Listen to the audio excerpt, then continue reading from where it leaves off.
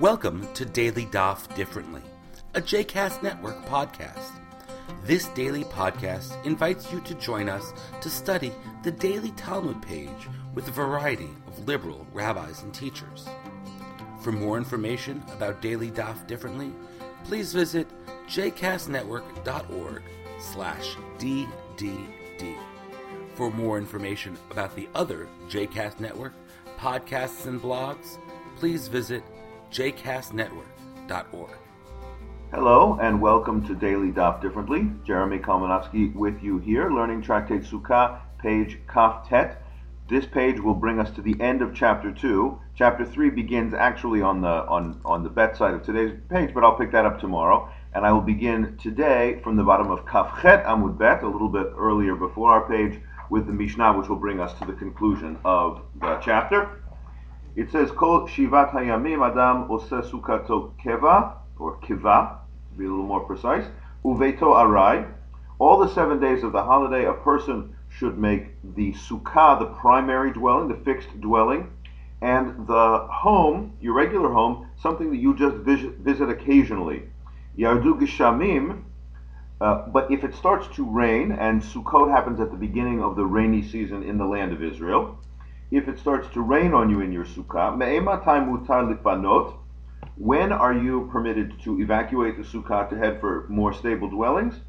Mishetisrach hamikpah, when the stew gets spoiled because of the rain.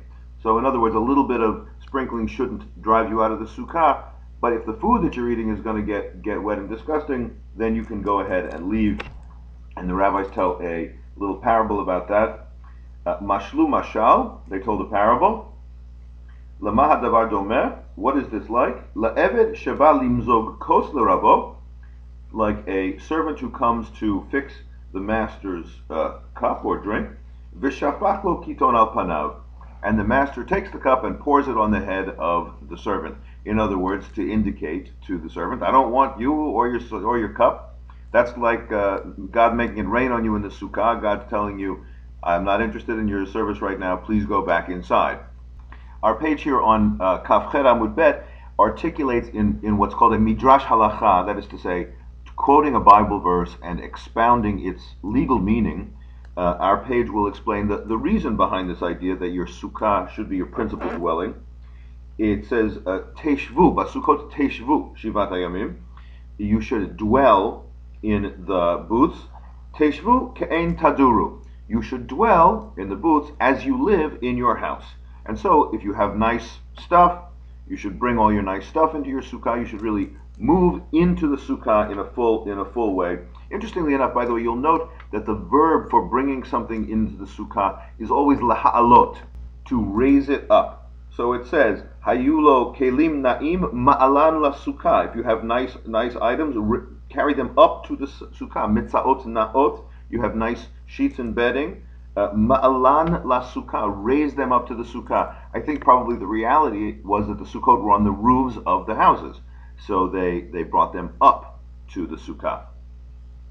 We have an interesting little discussion about, since you're supposed to live in the Sukkah and make it your primary residence, should you study in the Sukkah as well? And what our page will tell us, both at the bottom of Kaf Chet Amud Bet and the top of Kaf Tet Amud Aleph, is that Sukkah is a good place for reviewing material you already know. It's a good place for reciting Bible verses or reciting Mishnayot, but it's a bad place for serious intellectual study and analysis.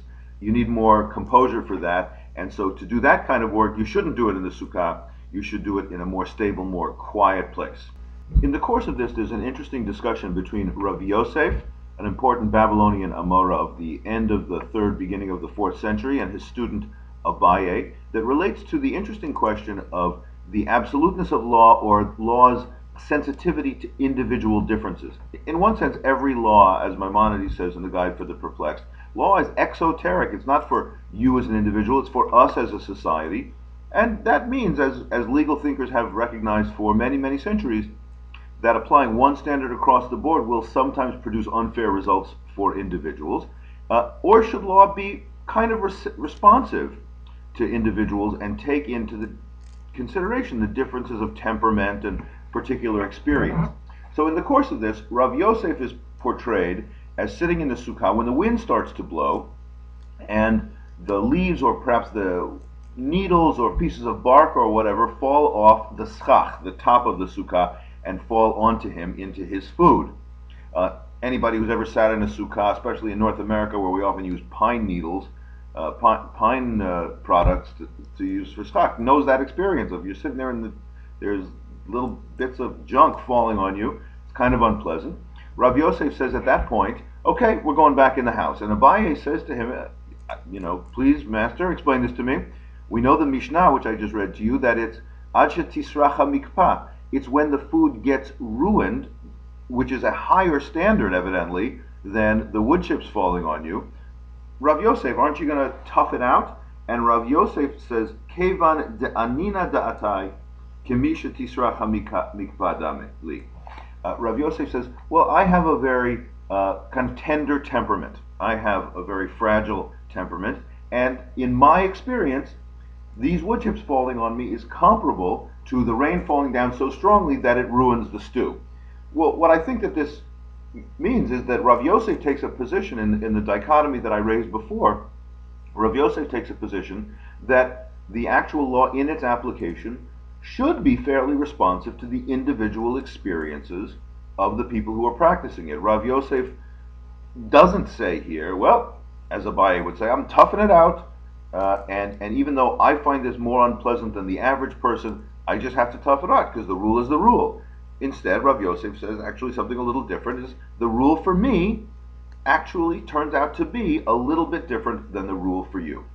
Our page will go on and talk about a number of omens in the idea that God making it rain is like saying a master asking the servant, get out of here, I don't want your service anymore. So the Gemara will go on and talk about some omens, like if the sun has an eclipse or if the moon has an eclipse, what do those things signify?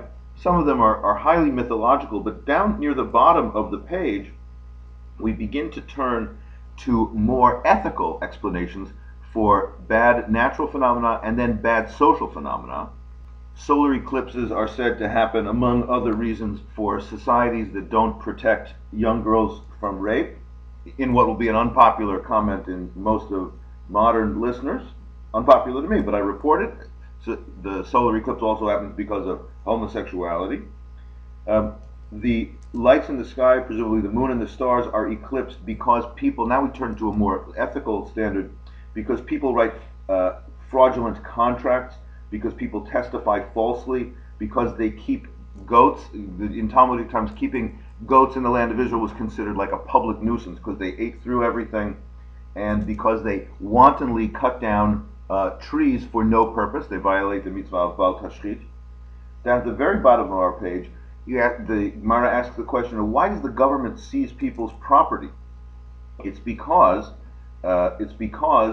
they don't pay their just debts, because they lend in usurious interest instead of lending free as the Torah commands, because they see evil and don't protest, and because they promise to give tzedakah and then don't give it. I'll just read that to you in Hebrew, the last lines of the Aleph side of the page. Bishvil arba dvarim nichsei ba'alei batim nimsurim lemalchut. The properties of householders is given to the government. Al shem mashhu shtarot piruim, because they keep the fraudulent contracts to extract the money twice. Al milavei beribit, because they lend with interest. Al shayas safek bi'adam limchot v'lo michu. They might have been able to stop evil and they don't. V'al sheposkin tzedakah berabim. They make a big tzedakah promise in public. Ve'enan notnin, but they never give it across. And similarly, our next item says that for four things, the property of householders withers away because they don't pay their just debts to their workers, because they exploit their workers, because they shift responsibility for public matters from themselves to others, and because they are arrogant. The gasut ruach, arrogance, keneged kulam, is the worst of all. All right, with that, we conclude chapter 2, and tomorrow we'll begin chapter 3. I hope you've enjoyed today's episode of Daily Daf Differently, and that you'll join us again tomorrow for a new page. The music at the open and close of this episode is Ufros from the Epichorus album One Bead, available on Bandcamp, iTunes, and Spotify.